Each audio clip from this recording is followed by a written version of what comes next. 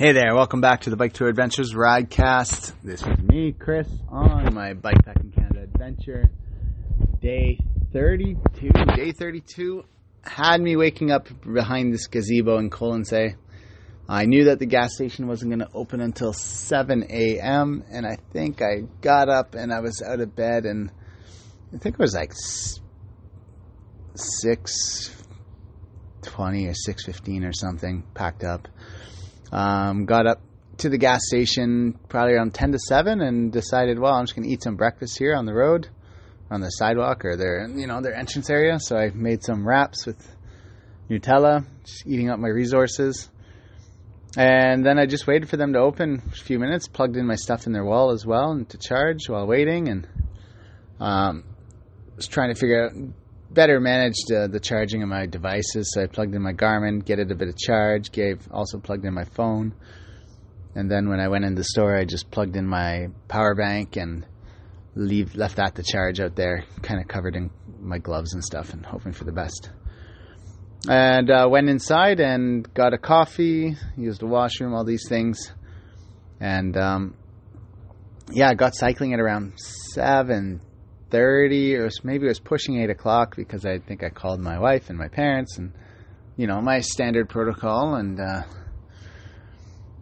and really, really regretted not cycling again the night before. Like, all these times when I seem to stop at night and it's not super late and I'm like, I could go further, I have lights, I've got stuff.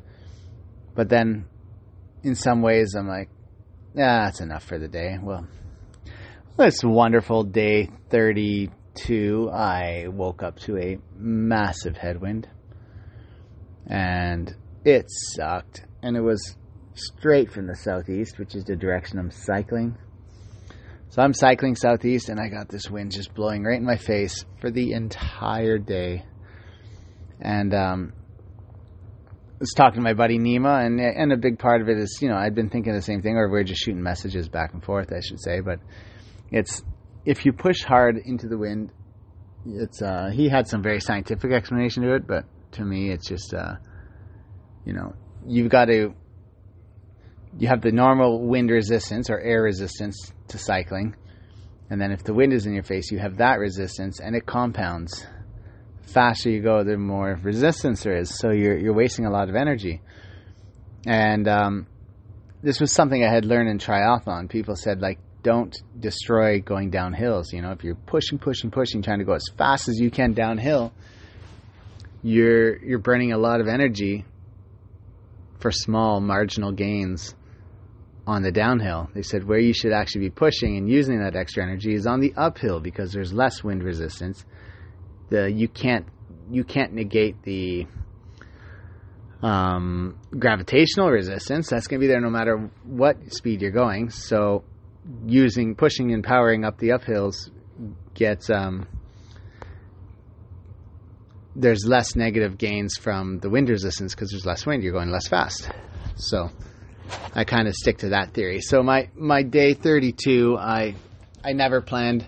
As soon as I knew I had a massive headwind, I just planned that I will cycle as much as I cycle, but I'm not going to go pushing harder than necessary. I'll just keep it going at a steady pace all day. And in the end, I ended up cycling, let me just double check here, but 175 kilometers, which sounds like a lot if you're averaging, if you're normally biking 100 kilometers, well, 175 is huge, but I've been doing, on average 250 a day and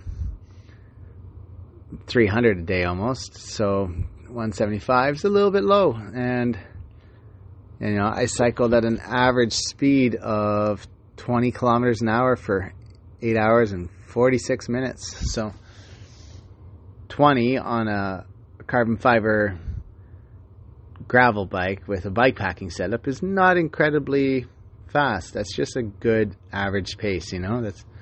That's it might be fast if you're on a surly long haul trucker that weighs 35-40 pounds and with your gear weighs a ton and stuff. Yeah, that's fast. But when you're you're on a bike and your entire gear and setup is, 20 or like 25 kilos or something.